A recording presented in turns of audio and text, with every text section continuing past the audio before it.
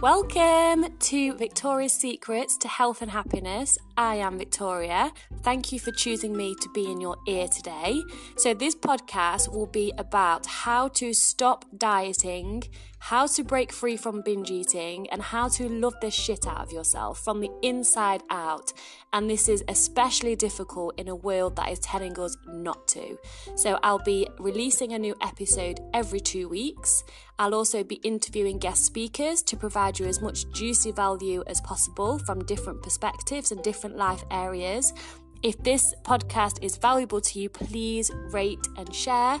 I know everyone says that, but it really does enable me to help more people. That being said, enjoy the episode.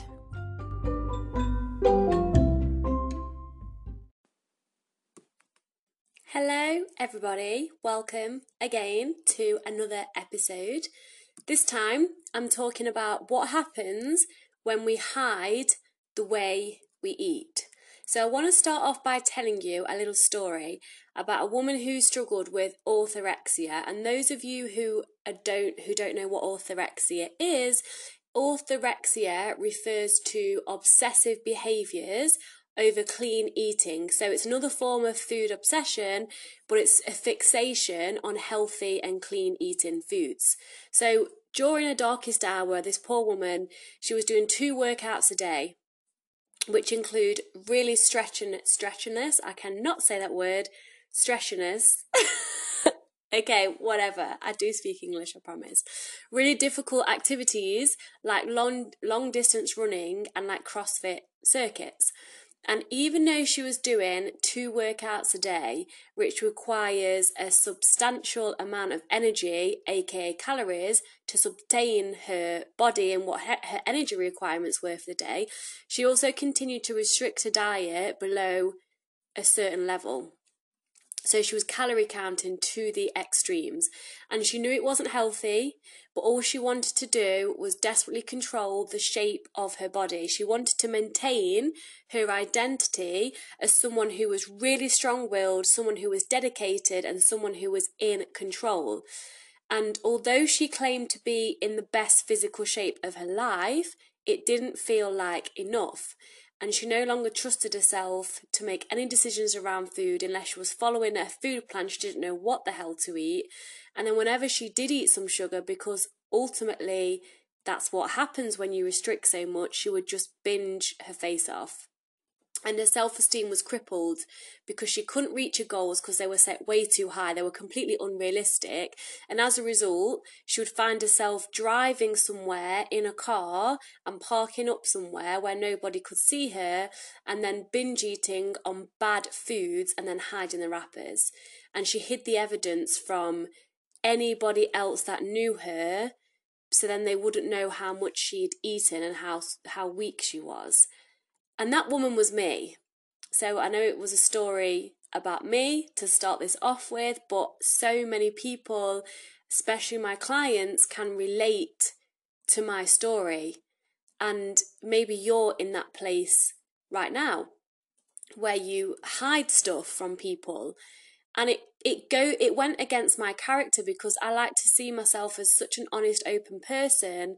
But when I was in my deepest, darkest ways of binge eating, I would hide it from everybody. I would lie to my mom, I would lie to my partner, because I was so ashamed of what I had eaten. And I'm sure you can understand the depth of body dysmorphia, body hate, and all this shameful eating behaviour. And when we feel like a failure, it's only natural to want to hide the evidence. So shame is so difficult to deal with, and it's basically an ugly beast. That's what shame is. And I was pondering the question, do we binge eat at night, which is when most people tend to do it, because that's when our willpower is at our lowest, or is it because no one's looking, or we're in a situation where we can hide things? And it makes me sigh because this is the hell of chronic dieting, like asking ourselves all these questions, like why we do what we do and why are we hiding things, and we have all this shame and everything around, and it's just a horrible cycle to be in. So we normally eat in front of family and friends, some like aka quote normal food. So we eat normally in front of our friends and family, and then we stuff our faces when we're alone. But why do we do this? I think, and what I think and my philosophy on life really works and makes sense to me. The majority of this stems from the idea that certain foods are bad, like labelled bad, and that eating us then makes us bad. Like, how many times have you said to your friends or family, oh, I've been so good today, I've only had a salad and I went to McDonald's and I just had a Diet Coke or whatever. Or I've been so bad today, or I've been naughty because I've had, and it always refers to the food you eat, not anything you've actually done apart from the food you eat. So we're putting too much power on food. So according to Google, I've just poked myself in the eye, sorry. The definition of shame is a painful feeling of humiliation or distress caused by the consciousness of wrong or foolish behaviour. And when we think it's wrong to eat certain foods, we think we're a bad person when we eat these foods, then we're ashamed of ourselves. What I say, screw that, because feeling ashamed of the way we eat only pushes ourselves further into this horrible, hellish cycle, aka the diet and binge cycle. So it also has a knock-on effect of how we feel about our bodies. So it all starts from the way we feel about our bodies, which is why we want to diet in the first place. And it's ironic because when we feel shame and embarrassment about our bodies, we eat or we binge eat, which completely counteracts the fact what we want. We ultimately want to try and lose weight. But when we feel shame towards our bodies, we then turn to food for discomfort and then eat all the things. So when we come embarrassed by then what we've eaten after body shame, we then eat in secret. So the only person that knows about our deepest, darkest secrets and how weak and pathetic we are is ourselves. And then all hell breaks loose. And then our social lives crumble, our confidence crumbles, everything just crumbles around us. And that's when we feel this deep sense of failure and embarrassment, and I'm sure you know the cycle if you're watching or listening to this. So what is the path out of this mess? It's a great question. So I believe, and have had so much success from myself and my clients from the way that I teach, is it all starts by ending the war between ourselves, by giving up dieting and restriction and basically stop fighting with ourselves. And this doesn't mean that always and forever you allowed to eat everything and anything in sight and binge eat for the rest of your life. But honestly, to start with, that's the exact mindset that you actually need to adopt. So just bear with me because you've heard me talk about this before.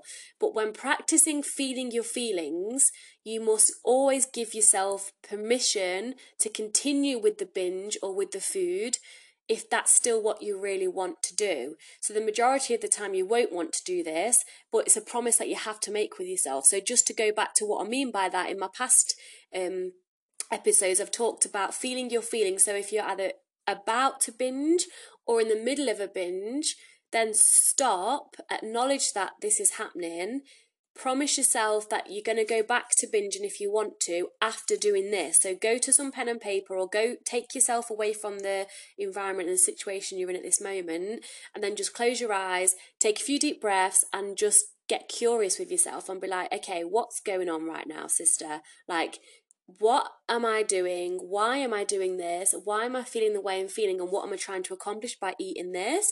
And then just write it all down, see what comes up, practice. If, for example, the emotion that came up for you was sadness, practice being in that sadness, which is difficult, which is why we use food anyway if we're eating emotionally.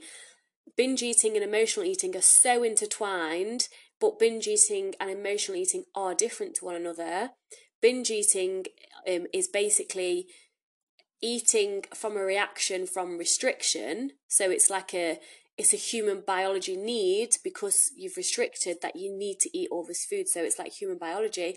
Emotional eating is eating to cover up your emotions, to fill a hole, to avoid emotional discomfort just because you're bored, because you're happy, you want to feel even happier. So it all comes down to emotions, and we are emotional creatures as humans. So emotional eating is a lot stronger, but again is so intertwined with binge eating if you're restricting. So it all comes together. And the fact I'm making is, if you get curious with what you're feeling, write that down. You can then still go back to binge eating if you want to, but this is a practice of feeling your feelings and then acknowledging your emotions. So the majority of the time you won't want to go back to the binge, but if you do, then that's okay. It's about learning to make peace with yourself and with your emotions. And what I teach is all about giving up control, not gaining control, because ultimately we can't actually control anything. We can take action towards our goals, and we can have a suggested outcome through evidence and research and all of that, but we can't actually control the outcome. That's completely out of our hands. So the more we try and control something, especially if we're talking about food and our emotions and things like that, the stronger the reaction will go in the opposite direction, where we'll feel completely out of control. So when we just kind of let go, it's that spiritual practice again, the art of surrender, the art of letting go. That's when everything happens and falls into place, because we're not trying to control something. It's like reverse psychology. It's crazy. Reverse psychology is key, because it will feel very risky. It will feel very scary, but that's how you know you're doing it right. And you need to keep reminding yourself that all foods are allowed, which will be scary as hell. And this is how we disempower the foods that beckon us, because neutralizing the quote unquote bad foods so that they aren't bad anymore. And as a result, we neutralize shame too. And it is a process, guys. I always refer to this. It does take time. But foods that are no longer good or bad, they're just yummy, edible things that our body is asking for. It's hard to feel ashamed of what we eat, because food isn't a moral issue, it's just food. But the whole world around us tells us differently. So it's not your fault you feel like this. And what I'm saying to you might hit some of your inner beliefs, and you might not be able to understand what I'm saying. And your inner belief system is so strong. The house of your beliefs in your mind is the house you live in. So unless you step out, first of all, we need to step outside of your house, look at your house and look at the walls of your house, which is your belief system that you've built up through past experiences, what conditioning you've had, the environment, all sorts of things. You can then start to tear down your house and build a new one with beliefs that serve you and bring you the most emotional peace and happiness. So there's no more reason to hide the food that we eat. To help with all of this, I want to give you some new goals. So the goals that I suggest are no more hiding, no more restricting, no more numbing, and no more bad foods. But I want to increase way more feeling your feelings, way more trusting yourself, way more allowing of all foods, and then way more getting quiet to listen to what your body is actually asking for. And the path from food obsession to food sanity does take an enormous amount of effort, but it's the right kind of effort. Instead of bending yourself backwards, trying to eat the exact right amount of foods or the right calories or whatever diet you're following at this moment, and failing, by the way, you'll be bending yourself over backwards instead to become 100% authentic and true to yourself.